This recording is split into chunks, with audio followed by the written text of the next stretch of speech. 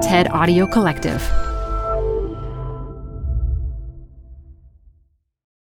This episode is brought to you by Progressive Insurance.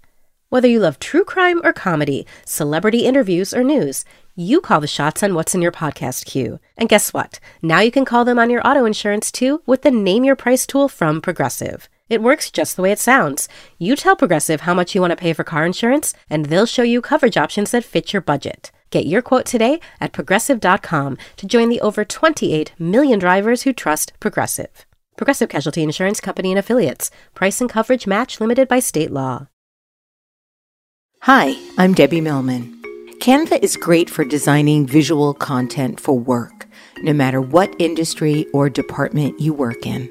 Now your next presentation with Canva Presentations. Start with a professionally designed template and use it as a springboard for your design. It's a serious time saver. Time to present but can't be there in person? Enter Canva Talking Presentations. Record yourself presenting and add your talking head to your slides so your audience can watch your perfected presentation anywhere, anytime. Start designing today at canva.com. Designed for work. Design Matters is on summer break and will return with new interviews this fall. In the meantime, we're replaying some archival episodes. This one with Simon Sinek is from November 2015. This is Design Matters with Debbie Millman from DesignObserver.com.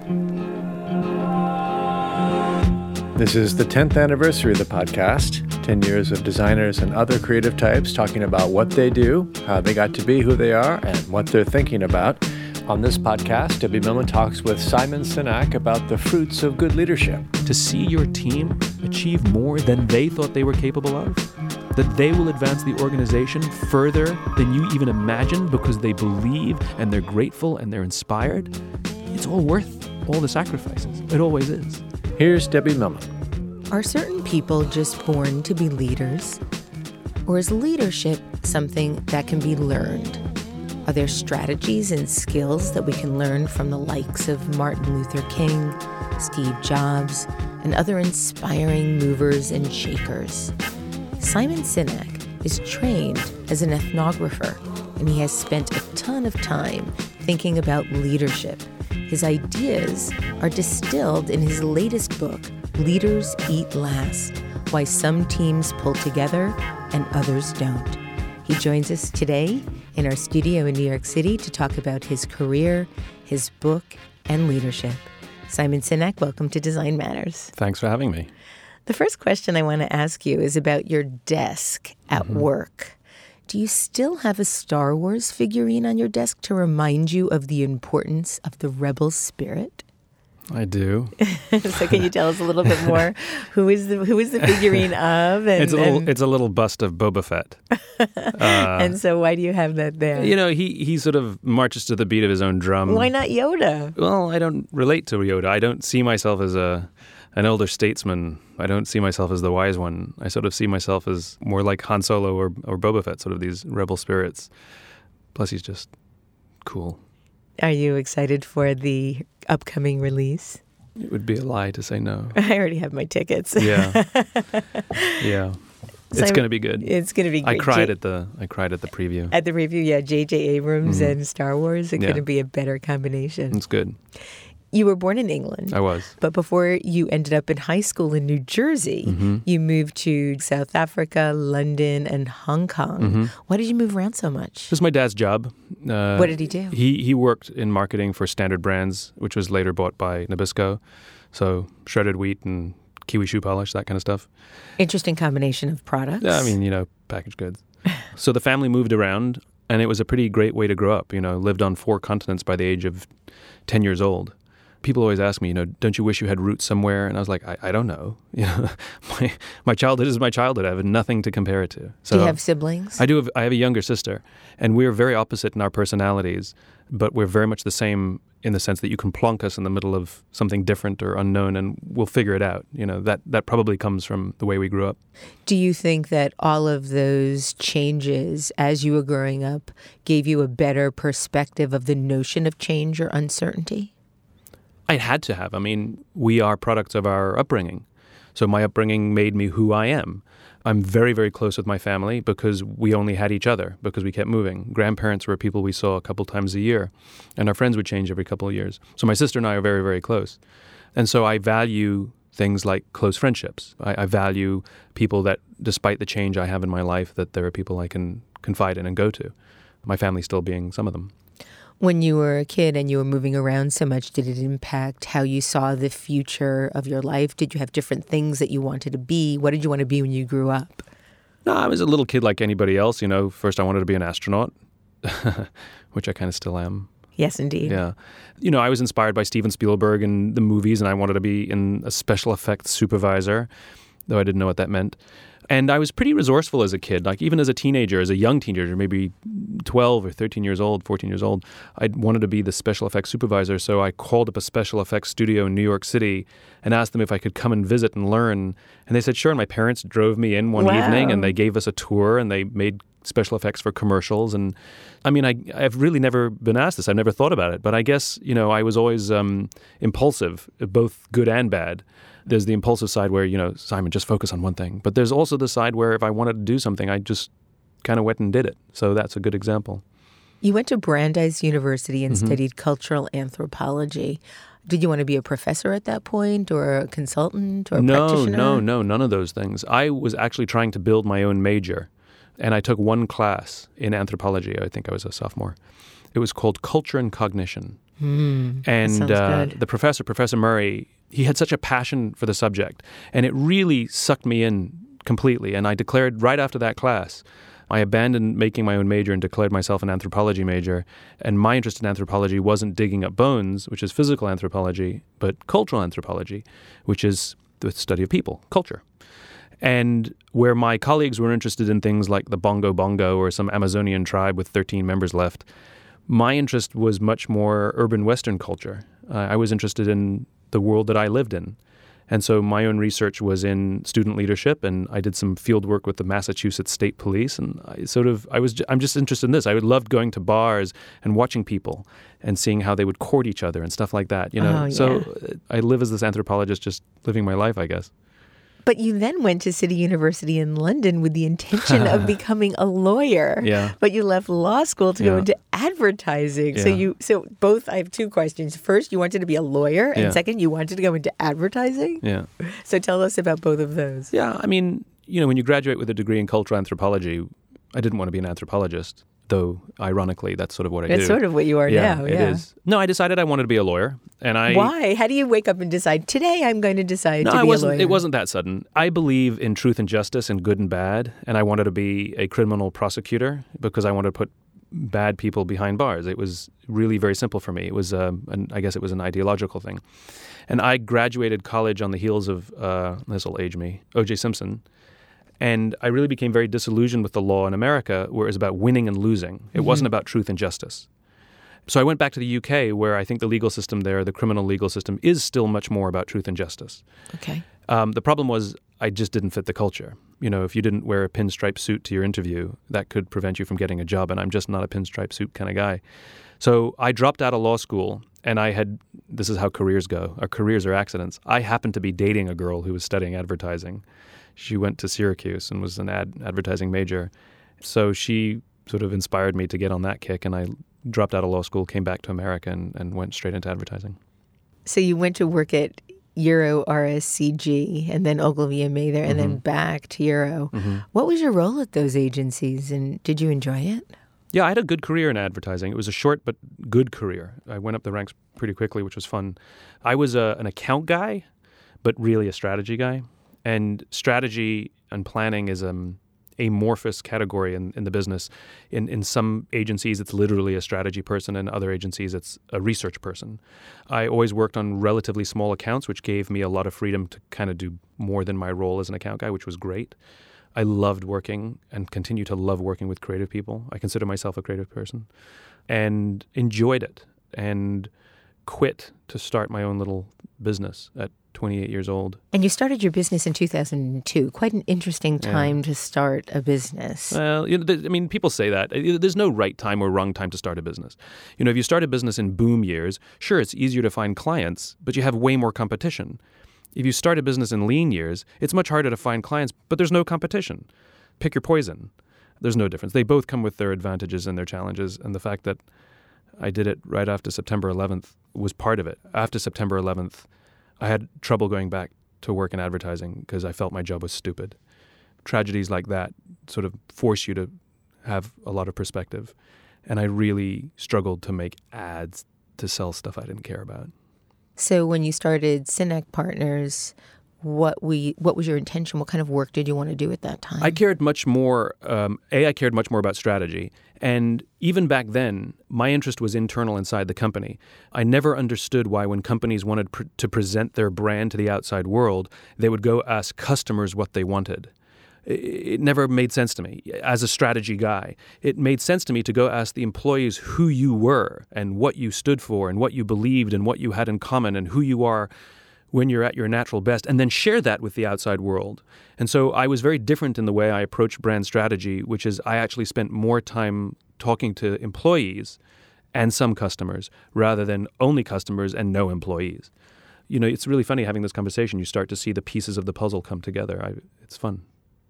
In 2009 or thereabouts, you really exploded via public speaking. Had you been doing quite a lot of public speaking prior to that? Had you been presenting to different groups, organizations? How did you get to the place where you were invited to be a speaker at a TEDx conference? As a friend of mine said, it takes a long time to become an overnight success. Right. Yeah, I had been... 25 years. Yeah. I don't remember who said that, but some vaudeville actor said that. Yeah, I had been giving the Golden Circle, the Why speech for 3 years. I first articulated it in January of 2006. Oh my God, it's nearly 10 years. And so I'd been invited, people kept inviting me. It started off, if the history is kind of beautiful, I think. It's very organic. It was never a commercial or academic exercise.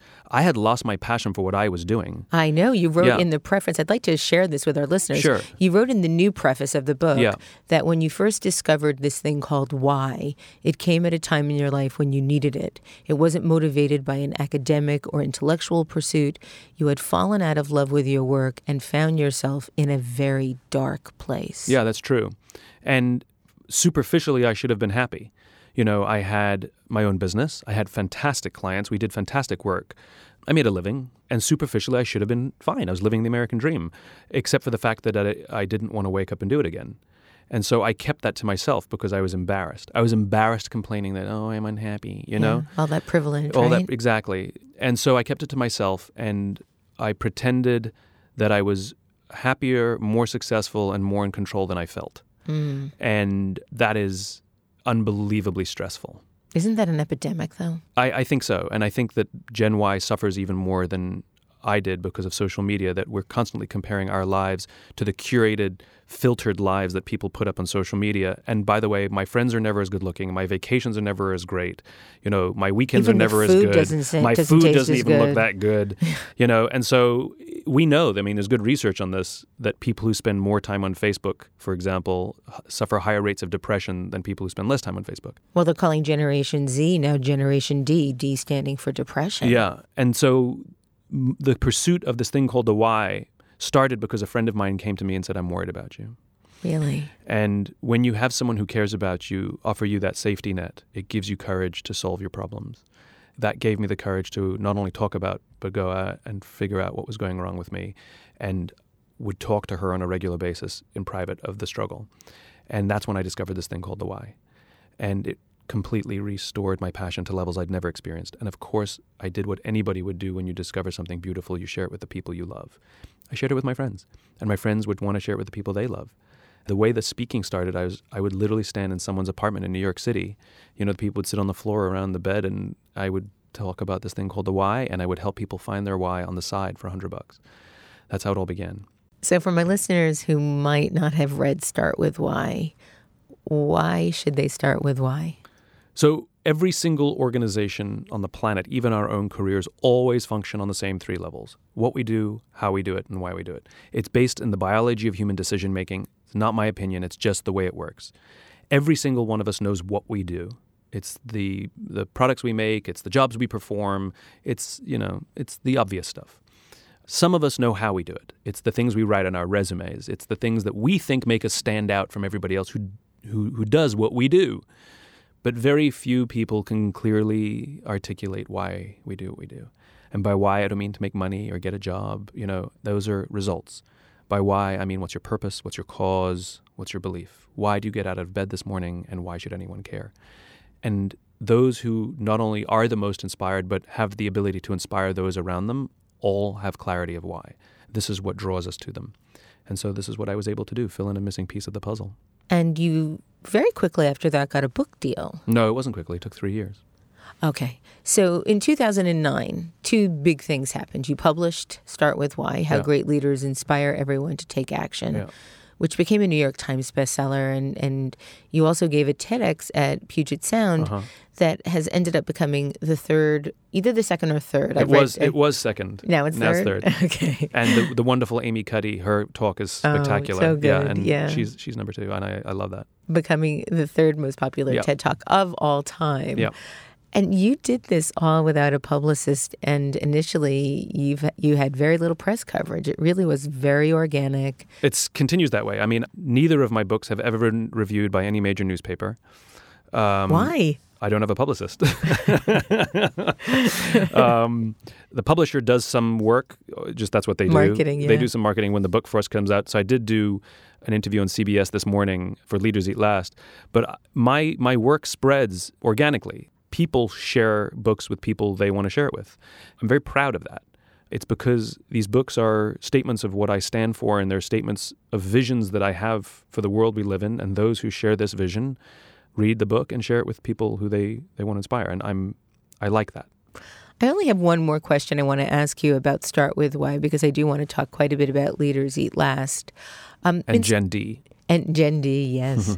In Start With Why, you talk about how we make decisions based on what we think we know. What's wrong with thinking like that? We all think we're experts, but we know so little information. And so we can only make decisions based on the information we have. But what if you only have a limited amount of information? This is why I like vision and the concept of why and looking way, way, way far ahead.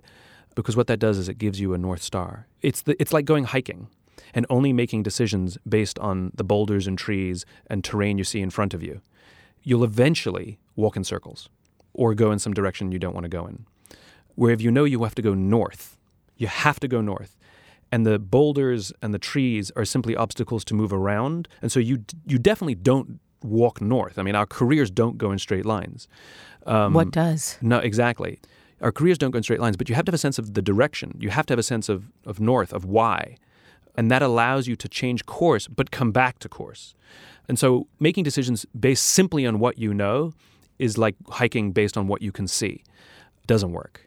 In the short term, you think you're making progress, but eventually you'll find yourself lost. Well, interesting metaphor. You write about how leadership is an act of being a compass, that leaders must base their actions, thoughts, and words off of the organization's why, even if it comes down to the way you refer to the business. How so?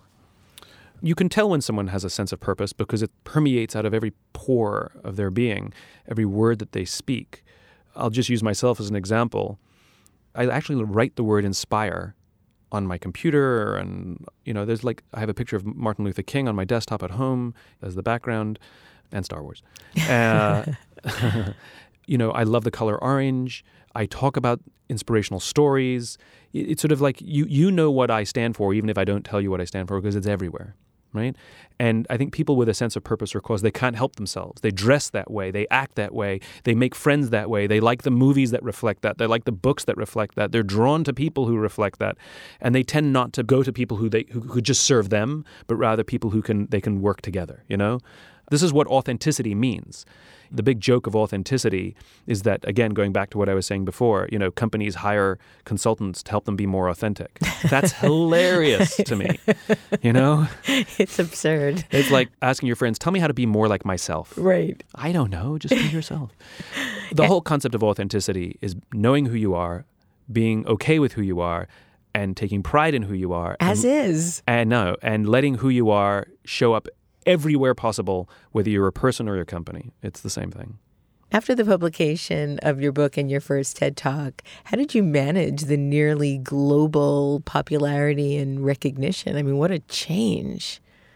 It's very humbling when people would recognize me on the street and stop me and be like, what? And it was always amazing how people started to treat me differently. When you're junior and you think differently, they think you're weird. When you're a senior and you think differently, they think you're unique, right? I'm still the same idiot that I was. Nothing has changed. I'm exactly the same person. The difference is people stopped calling me weird and started calling me unique. So you get the ceramic cup sign in. Yeah, but I'm fully aware that I'm still a creative weirdo misfit. Like, I'm fully aware of that. And so even now, I'm intellectually aware that people know who I am, but my life hasn't changed. I'll be honest. It's the same. I'm filled with gratitude. And when anybody stops me or treats me differently, it actually makes me want to work harder because they're looking to me for something and I have to continue to serve. So quite frankly, any recognition or change in how I've been treated that I've gotten over the past few years has only reinforced and inspired me to work even harder towards the vision that I so believe in. Do you ever worry about losing the ceramic cup? And if you could, because it's a really extraordinary No, I'll tell the story. It's such a great story. In Leaders Eat Last about the former Secretary General. Yeah. It was an Undersecretary of Defense is who it was. Sorry. That's okay. It was an Undersecretary of Defense who was speaking at a large conference, about 1,000 people. And he was standing on the stage giving his prepared remarks. And he took a sip out of a cup of coffee that he had in a styrofoam cup. And he stopped and looks down at his cup and he looks out at the audience. He says, last year when I was still the undersecretary, I spoke here at this exact same conference. They flew me here business class. They had somebody to pick me up from the airport. They drove me to the hotel. Someone had already checked me in and they walked me up to my room. I came down the next morning. There was someone waiting in the lobby to take me to this same here venue. They took me through the back entrance, took me to the green room, and offered me a cup of coffee in a beautiful ceramic cup. He says, I'm no longer the undersecretary, and I flew here coach. And I took a taxi from the airport to the hotel, and I checked myself in. I came down to the lobby this morning and took another taxi to the venue. I walked in the front door, found my way to the backstage, and asked someone if they had any coffee, and he pointed to the coffee machine in the corner, and I poured myself a cup of coffee into this here styrofoam cup. He said, the lesson is, the ceramic cup was never meant for me. It was meant for the position I held. And once I left the position, they'll give the ceramic cup to the person who fills the position. And I think it's the most profound leadership story, which is as you get more senior, life does get easier and better. People give you gifts. They call you sir and ma'am. They hold doors open for you. You get upgrades. You get more money. People do nice things. And it's really good when we gain some sort of rank or celebrity or whatever form it takes. People are so nice and you get so much. But when you're out of the job, they'll give it to the next person. Like, you deserve none of it. And I think it's really important for people to remember that all of the gifts and goodwill that people bestow on us is not meant for us. It's meant for the position we hold or the thing we stand for. There's something a little bit heartbreaking about that. No, I think it's absolutely beautiful because what it does is it means we're all equal. And what it means is every single one of us has the capacity to serve and give and be treated in a way that people are expressing gratitude. That's what that is. When people treat you differently, it's a way of saying, thank you, we admire you, you inspire us, you give us direction, whatever it is. We line up, millions of people, hundreds of thousands of people line up to see the Pope. It's gratitude that you would stand in those crowds for a glimpse. And so he comes out and waves to say thank you. But the Pope is a great example, and you give a great example about how easy it would be for us as a culture to pay Mother Teresa or Martin Luther King the kinds of massive salaries that we pay some of the CEOs that ultimately ran our banking system into the ground. And so I guess what for me feels heartbreaking is that we seem to be so willing to bestow this rank on people whether or not they deserve it. Well, we've confused rank with leadership. Right. They are not the same thing. I know many people who are very senior in organizations who are not leaders. Right. We do as they tell us because they have authority, but we would not follow them. Right. And lots of people carry their bags. Exactly. And the problem is that all of the things that people give us are not free. They are gratitude for something we give them. And so when leaders forget that it's a balanced equation, right, that's when we start to become disillusioned, right? So as you said, the reason we have contempt, visceral contempt for some of the banking CEOs and other CEOs with their vastly disproportionate salaries and bonus structures has nothing to do with the money. Our anger is not about the money they receive. It's that they have violated their very anthropological responsibility as a leader, which is to take care of their people. We know that some of those leaders allowed some of their people to be fired or laid off so they could keep their ridiculous salaries or bonuses, or worse, they chose to sacrifice their people to keep their bonuses or salaries. There was a few years ago, Citibank announced record high layoffs the exact same year they announced record high average bonuses. That's weird, you know? Or the companies who pay huge bonuses to the CEO when the company does badly. I thought they believe in pay for performance, you know? This is when we become angry or disillusioned or when there's strife. But when a leader upholds that responsibility, then we're totally fine. As you said, no one would have an objection to giving Martin Luther King a $150 million bonus, or Gandhi a $250 million bonus, or Mother Teresa a $200 million. We're fine with it because we know that they lived their life in service to the people in their charge, people they cared for. Leadership is not about being in charge. Leadership is about taking care of people in your charge. It goes back to the ceramic cup story, which is when you understand that the ceramic cup is being given to you out of gratitude for the service that you offer to the people in your care, then you can continue to enjoy the perks, understanding that they're expressions of gratitude. Just that when someone gives you a birthday present, go ahead and enjoy it. Say thank you, be grateful, and enjoy the new sweater. There's nothing wrong with enjoying the gifts that people give us, but we have to remember that they don't come for free. The perks of leadership are not free. They come at great personal sacrifice for the person who's in that leadership position. And the personal sacrifice is, I would willingly sacrifice my interests to take care of the lives of the people in my care. That's the deal. What motivated you to write Leaders Eat Last, Why Some Teams Pull Together and Others Don't? I went as a guest of the United States Air Force to Afghanistan. I was doing some work with the mobility forces. Those are the ones all the big heavy planes, anything that doesn't drop a bomb, basically. So the tankers, the cargo planes, even Air Force One, they're all part of the mobility forces. And the general in charge said, Simon, you've gotten to know us quite well. I'd be really honored if you would go and see our men and women perform their duties in theater. Would you be willing to go to Iraq or Afghanistan? So I said, sure. I didn't tell my parents because I didn't want them to worry. I told them I was going to Germany, true. I told them I was going away with the Air Force and would be out of touch for a while, true. I just didn't tell them I was going on to Afghanistan. And it was a very intense trip, to say the least. I had no responsibilities there. I was going as an observer, and they wanted me to fly on a bunch of different missions. And I went with 2 escorts, 2 officers who accompanied me. We left from Dover Air Force Base in Delaware and flew to Ramstein, Germany, and then caught another plane and flew to Bagram, Afghanistan.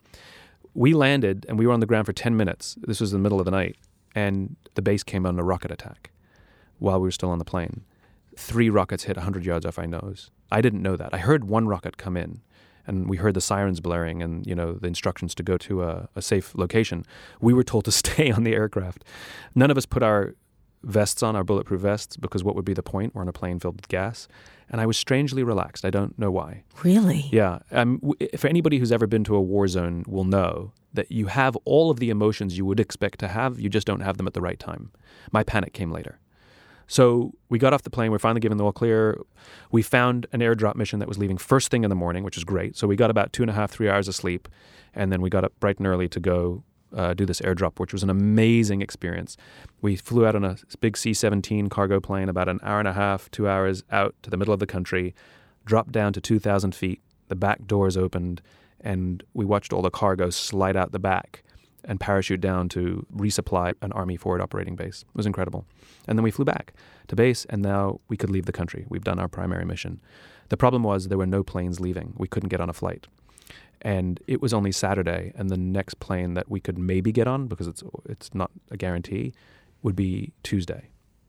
Every fiber of my body sank. My breath sank. My muscles sank. And that's when the panic and the paranoia started to come in. My parents would now not hear from me. And what am I going to do? Call them and say, hey, I'm in Afghanistan. I'll be home a little late, you know? And I became unbelievably self-involved. I became obsessed with one thing and one thing only, my safety, my comfort, my security. And I didn't care who had to twist themselves in knots to get me what I wanted. I remember the feeling. I remember talking to a public affairs officer. He said, I can get you on a flight to Kyrgyzstan, but you don't have the right visa. And I literally pointed my finger in his face and said, you get me on that plane. Now, I don't talk to people that way. And I could see myself. I could feel myself being that person that we've all worked for in our lives, you know, the person who only cares about their promotion and their advancement, and they don't care how many knives in our back that they have to climb. I was becoming that person, and I could feel it. We went back to our quarters, and I lay down, and my head was racing. I became absolutely paranoid. I was convinced there was going to be another rocket attack, and I was convinced it was going to land on me. I mean, I was convinced of it.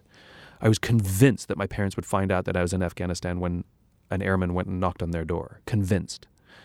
I closed my eyes, but I couldn't sleep because my mind was racing. One of the officers I was with, Major Throckmorton, he said, I'm going to see if I can find us another flight, and he left.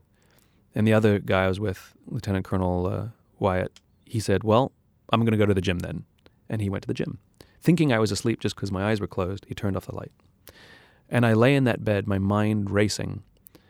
All I wanted to do was go home. I regretted being there. I regretted saying yes. I didn't want to be a part of it anymore. And I was completely helpless. I was completely paranoid. I was depressed. I mean, I was living a life compressed into 24 hours. And the strange thing is I had a great day. And I started to realize that this is what it means to live an unfulfilling life, where we confuse happiness with joy. We confuse excitement with fulfillment. We confuse winning a big business or getting a big salary or getting a big promotion with actually being fulfilled in the work that we do. We can confuse those. Because I had an incredible day. I had an experience that most people will never have in their entire lives. It was amazing and exciting and fun, and I didn't want to wake up and do it again the next day. I just didn't want to do it. I'm in the purpose business. And so I realized that one of the reasons I felt this way was because I didn't have a sense of purpose. I didn't have a reason to be there. So I started to invent one.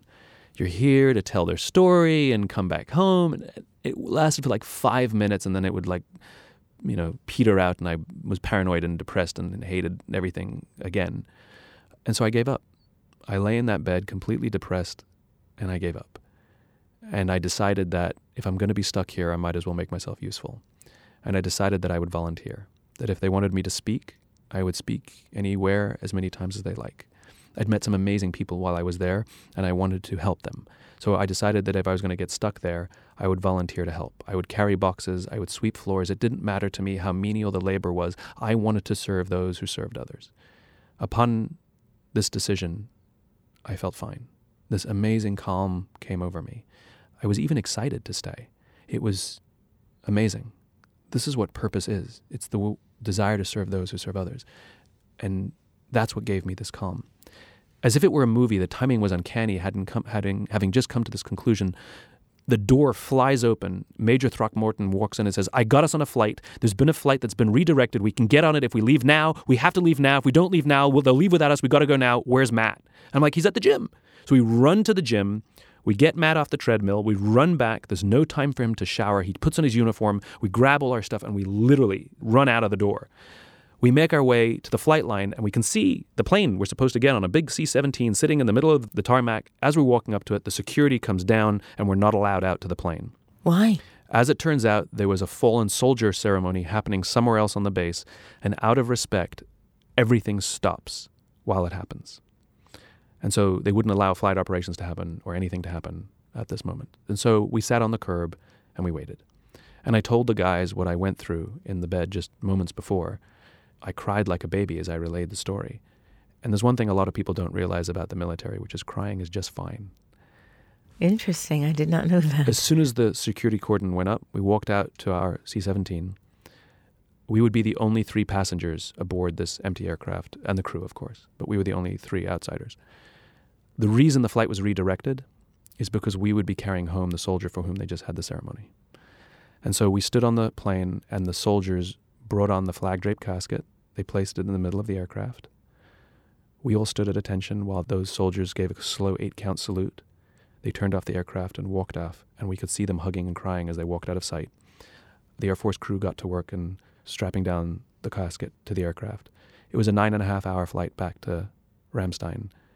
And I slept this far away, a few feet away. As soon as we got into the air, we all staked out a piece of real estate, so we could get some sleep. Laid out our sleeping bags on the floor of the aircraft. And I slept, 4 or 5 feet away from this casket, going back to Dover, back to where we started. And on every other flight, we talked, we joked. Barely a word was spoken for 9.5 hours. On every other flight, I visited the cockpit and hung out with the crew. I didn't visit the cockpit once. And I'll tell you, it was one of the proudest experiences of my life, because having just had that experience that I had the great honor of bringing someone home who understands service way better than I ever will. It affected me, Our final mission home was what they call an AE mission, which is an aeronautical evacuation, which means flying the wounded home. And so we were bringing wounded servicemen back from Germany back home. There's about 30-something wounded warriors, of which there was one Marine in what they call CCAT, which is critical care, and they have a team of doctors devoted to that one patient. I mustered up the courage to go back and talk to the docs, and he was in an artificial coma. His buddy stepped on an IED and was killed. He took the shrapnel. He had 2 broken legs, 2 broken arms, shrapnel in his chest, punctured eyeball, broken eye socket. I've not seen a body like that before, and the docs were amazing. They walked me through and told me about his wounds and about all of the critical care innovation that was happening from these kinds of things. In other words, that were making their way back to civilian hospitals. And even when they're injured, they're still giving back to us. The doctor happened to be a reservist out of Austin. He works in an ER in Austin. And having just gone what I had gone through the past 24 hours, I asked him a question I don't think I ever would have asked him ever before, which is, you're a good guy. You save lives every day for a living. I said, do you have a different sense of fulfillment on these missions than you do back home? And he said, there's no comparison. He said, back home, 90 to 95% of the people who come through the ER are either drunks or idiots. That's what lands them in the ER in the first place. He says, there's not a single drunk or idiot here. He says, the honor I have of taking care of these people does not compare. It changed me. It affected me. I became obsessed with trying to understand where that kind of deep sense of trust and love and loyalty and desire to take care of each other comes from. It's not like that in private sector. I mean, occasionally. We call each other coworkers or colleagues. They call each other brother and sister. And it's not polite. It's how they view each other. It's not that they sacrifice. We thank them at the Air Force. Thank you for your sacrifice. No, it's for their willingness to sacrifice. Thank them for their willingness to sacrifice. Because we are not willing, they are. We all have to make sacrifices sometimes, and sometimes we're forced to. They choose to. None of us choose to. You think I chose to go through depression to find the why? No way, right? They choose to put themselves at risk. They choose to leave their families. Their families choose to live this difficult life because they believe in something bigger than themselves. And so Leaders Eat Last was born out of this experience, my desire to understand where trust and cooperation came from, because I thought it was the people, and I learned that it's not. It's the environment. And if you get the environment right, that kind of intense trust and cooperation can exist in any organization anywhere in the world. And that's what I attempted to try and dissect. It's a remarkable book. Thank I was you. astounded to read that only 20% of Americans love their jobs.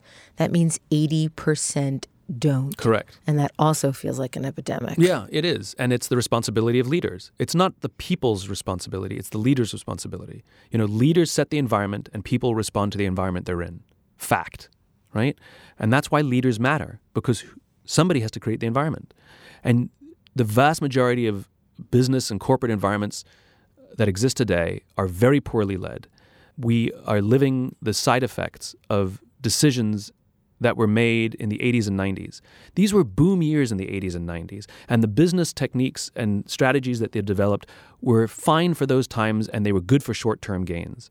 Things like shareholder supremacy was a theory proposed in the late 1970s. The concept of using mass layoffs to balance the books, 1981. Only started in the early 80s. It did not exist prior, only under extreme circumstances, but it wasn't normal, and it wasn't used so quickly. Well, we've had a bad year, so we're going to have layoffs. Think about that. You're going to send someone home to say, I can no longer provide for my family because the company missed its projections? What, are you kidding me? But this is the world we live in. In other words, what we've done is all of the theories that Jack Welch pioneered in the 80s and 90s don't work in this environment. And by the way, GE needed a $300 billion bailout in 2008. That's called an unstable company. That company was built for short-term gains, and that's what they got. And the problem is we are now living in a world in which those conditions are different. They are not boom years. We face external threats that are real, terrorism and the like. The world is different. The world has changed. Business has changed, and those theories will not work, and the problem is we're still using them. And we've created corporate and work environments in which people do not feel safe, where trust is not the norm, where we're willing to sacrifice people to save the numbers. And as a result, people come to work and they feel uneasy. Stress is high. People are always talking about work-life balance. That has nothing to do with how much yoga you do. It has nothing to do with the free snacks that they give you, right? Work-life imbalance means I feel safe at home and I don't feel safe at work. That's what it means. We need to change it. And it's the leaders who have to change the environments. We have to demand it. We have to demand that they lead properly, that no one wants to wake up to be managed. We want to wake up to be led. And we need to demand that our leaders lead and stop managing. I actually want to talk to you about the difference between managing and leadership. Leadership is human. Management is structural. You can manage a project. You can manage a company, but you lead people. You can't lead a company. You can run a company. You can only lead people. And you certainly can't lead from behind a desk, and you certainly can't lead with email. It's a human enterprise. It's the same reason you can't parent just through texting. You can't do it. You can't be a coach of a baseball team with email. You got to show up. Right. You can't be texting while you're coaching. And the problem is leadership has become something that's done behind desks on spreadsheets. That's not leadership. Where are the leaders? You write in Leaders Eat Last that you know of no case study in history that describes an organization that's been managed out of a crisis. And then you quote Bob Chapman, CEO of Barry-Wehmiller, who states, "No one wakes up in the morning to go to work with the hope that somebody will manage us. Every single one of them has been led." What are the fundamental differences between managing and leading? Because I think we are living in a culture now where they have almost become interchangeable. They unfortunately have become interchangeable. Just to repeat, leadership is a human enterprise. It's not about being in charge. It's about taking care of those in your charge. It is the same responsibility as a parent or a teacher or a coach. They're all the same things. They're all leadership positions where you take responsibility that the people in your charge will learn confidence, gain a skill set, have the opportunity to try and fall and try again, and discover that they are capable of more than they thought they were capable of. They cannot do that without someone who says, "I believe in you." They cannot do that without someone who says, "I will teach you." They cannot do that without someone who says, "Try again," right? It doesn't exist. And so that's what leaders are. And not everyone's cut out to be a leader, and that's okay. Leadership is very difficult, and it comes at great personal risk. That's why you have to really, the first criteria of being a leader is you have to want to be a leader. Right? You can't just be promoted and ta-da, you're a leader. No, that's not what it is. It's a responsibility. If you're going to speak out against injustice, if you're going to stand up to protect your people, if you're going to say, "No, there will not be any layoffs in my department. If you need to save 10%, I'll save you your 10%, but not at the expense of my people," you may lose your job. The risks are real. Absolutely. If you want to lead, you could get in trouble, or or you may not get credit for the things you do. All of these things are real, and the risks are real, and the time and energy that you're going to be asked to invest is real, and you will not get that time or energy back. Once it is spent, it's gone. It's not like money. You know, you make money, you spend money, you make more money, whatever. It's very hard work, just like being a parent. The sacrifices that you will make for this child, for what? What's the reason we do that? Because the joy of seeing someone in your care do something beautiful your 5-year-old shares with your 4-year-old. Your kid graduates school, gets a job, gets a promotion, gets married. All these performs in the show. All these little glimmers, and you sit back and you realize it was all worth it. Leadership is the same. To see your team achieve more than you thought than they thought they were capable of, that they will advance the organization further than you even imagined because they believe and they're grateful and they're inspired, it's all worth all the sacrifices. It always is. You write extensively about Charlie Kim, who's the CEO of a tech company in New York City called Next Jump. This was really quite moving to me. You describe how he asks if you had hard times in your family, which is why, since you were talking about kids, this reminded me of the part in the book. Would you ever consider laying off one of your children? Yeah.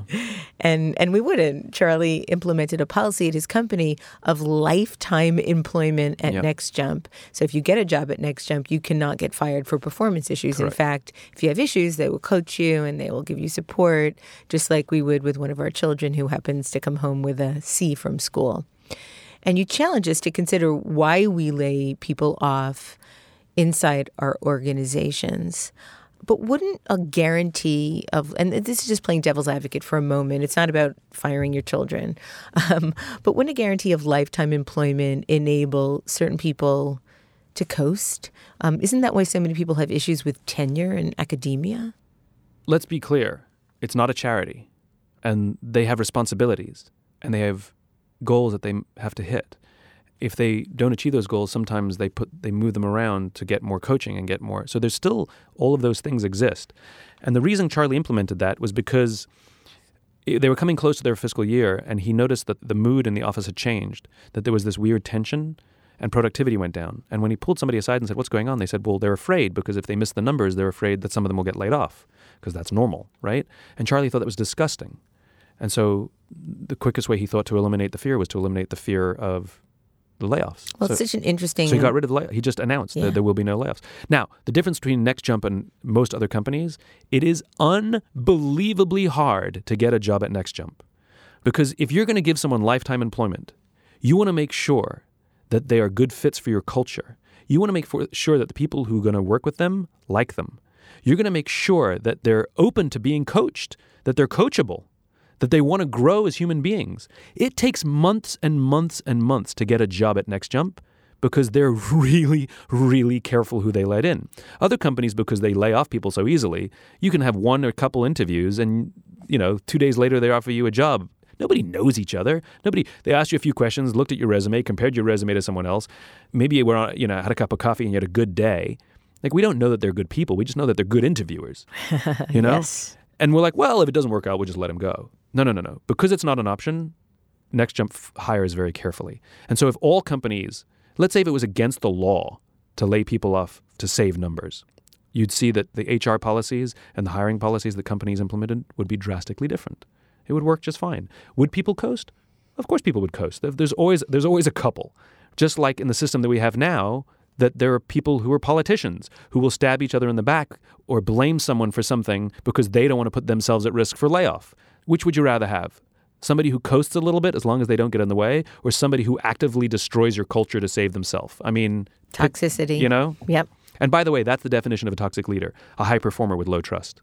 I learned that from a Navy SEAL. Interesting. High performers with low trust are toxic leaders. The Navy SEALs, one of the top performing organizations in the world in what they do, would rather have... We all want high performers with high trust. That's the gold standard. They would rather have a medium performer with high trust, sometimes even a low performer with high trust, over a high performer with low trust. You write quite extensively about the 4 primary chemicals in our body that contribute to all of our positive feelings.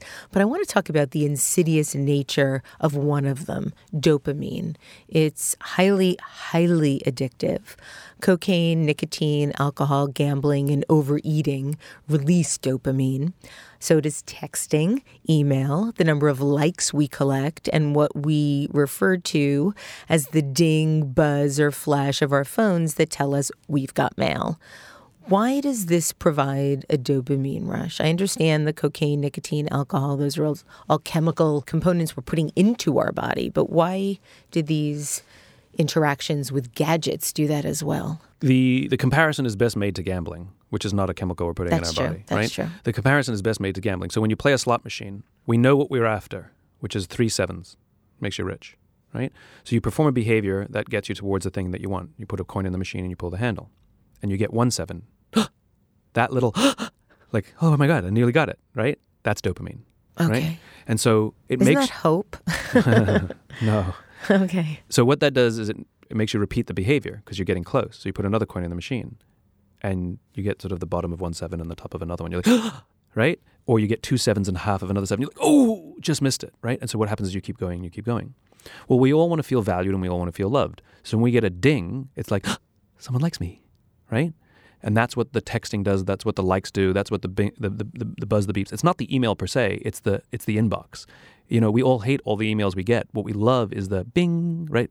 You can't help yourself. It's evidence. And like we've all had it where, if you're feeling a little depressed, you send out 10 texts hoping to get one back, right? Bing, bing, bing. Because it makes you feel good.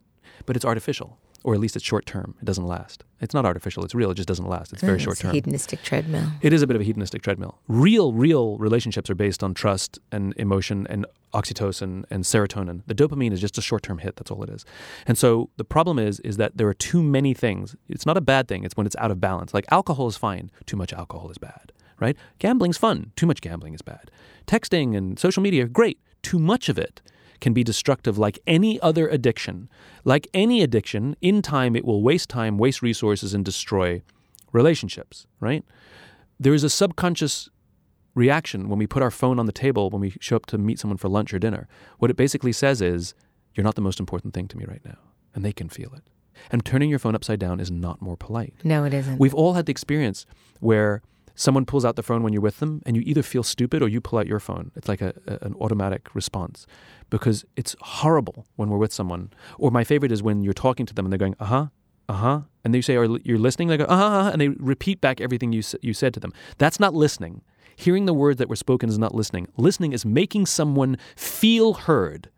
And that requires looking them in the eye and going, I hear you. Got it.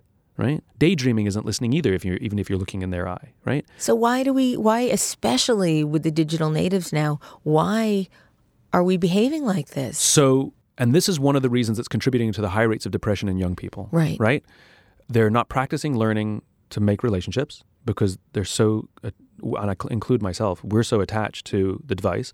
You see people walking, holding their devices wherever they go. And now I started to see the younger kids, you can't see, but sort of girls walk like this with like their arms cocked in the phone right here, and guys walk like this, as if they're in the prone position, ready to send a text. It's not even at their side.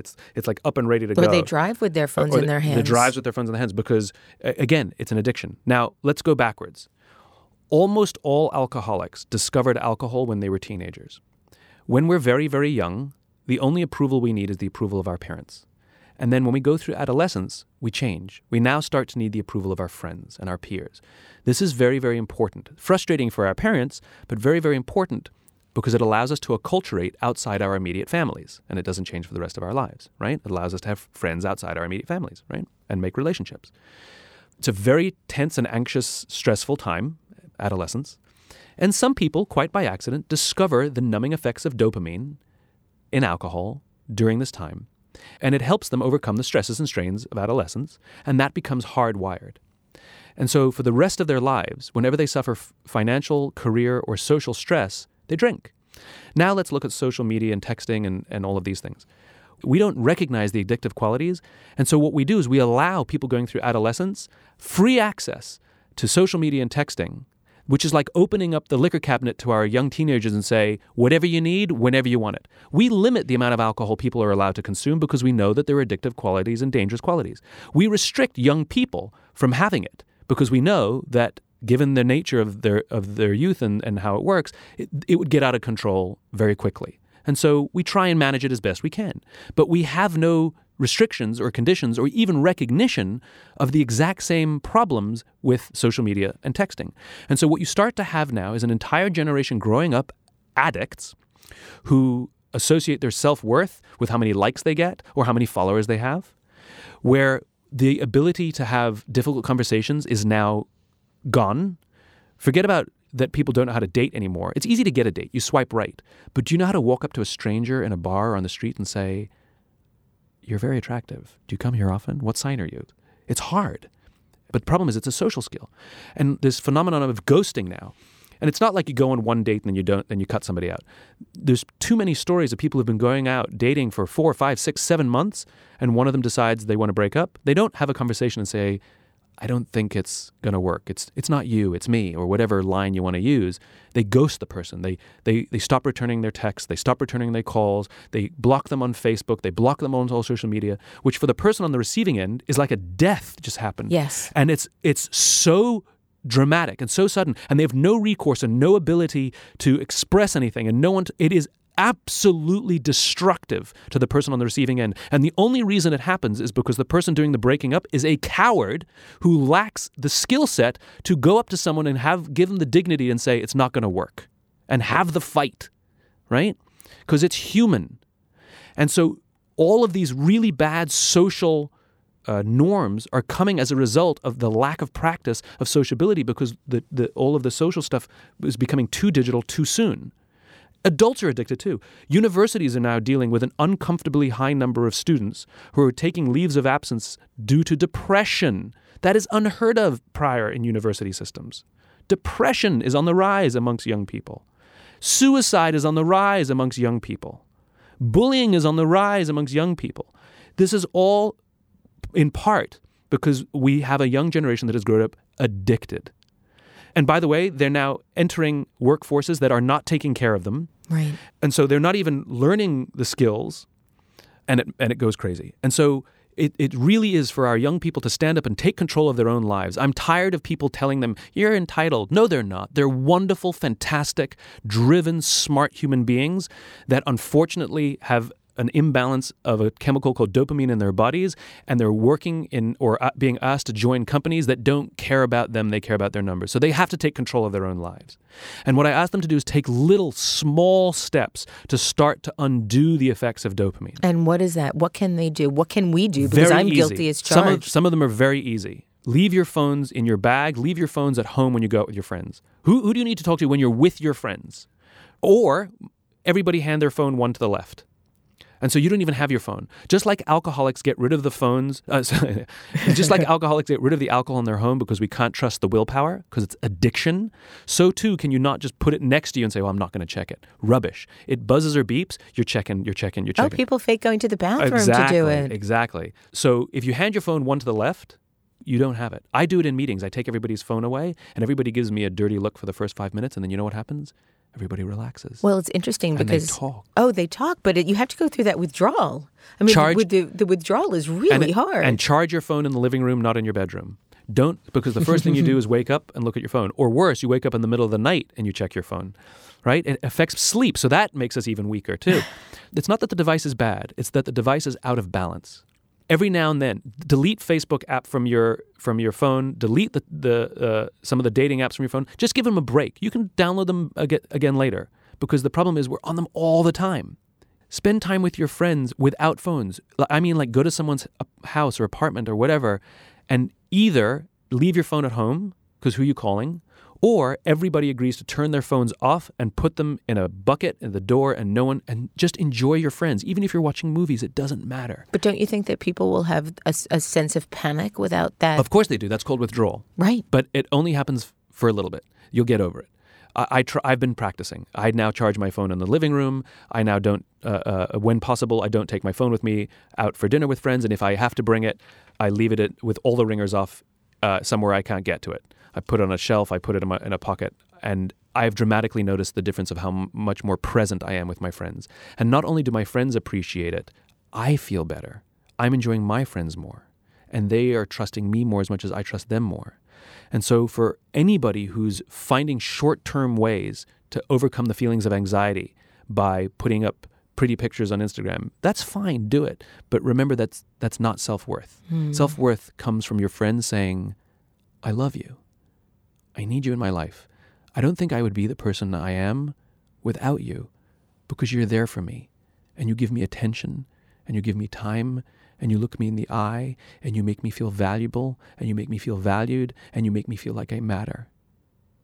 You write how your favorite definition of love is giving someone the power to destroy you and trusting they won't use it. Magnificent. And when we talk about being vulnerable, this is what we mean. That we are willing to share our insecurities. We're willing to put ourselves in a position where someone could hurt us.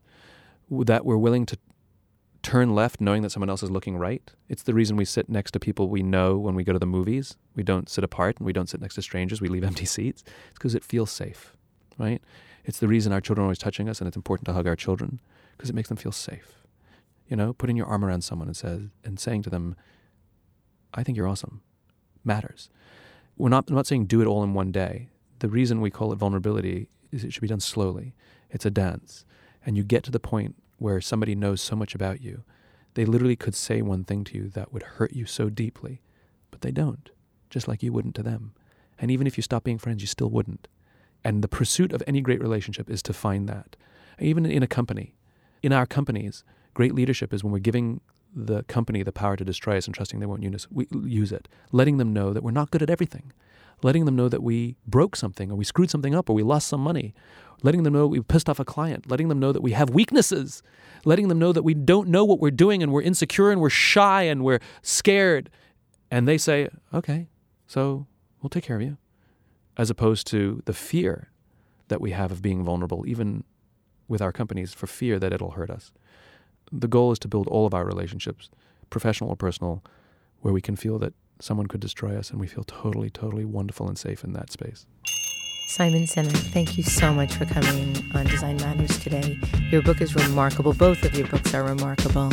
Simon's latest book is Leaders Eat Last, Why Some Teams Pull Together and Others Don't. You can read more about Simon on his site, startwithwhy.com.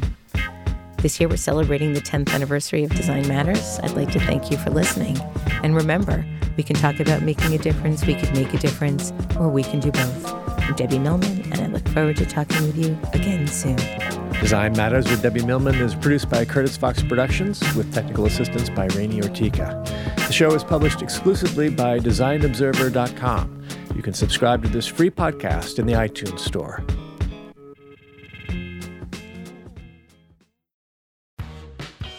You're growing a business, and you can't afford to slow down.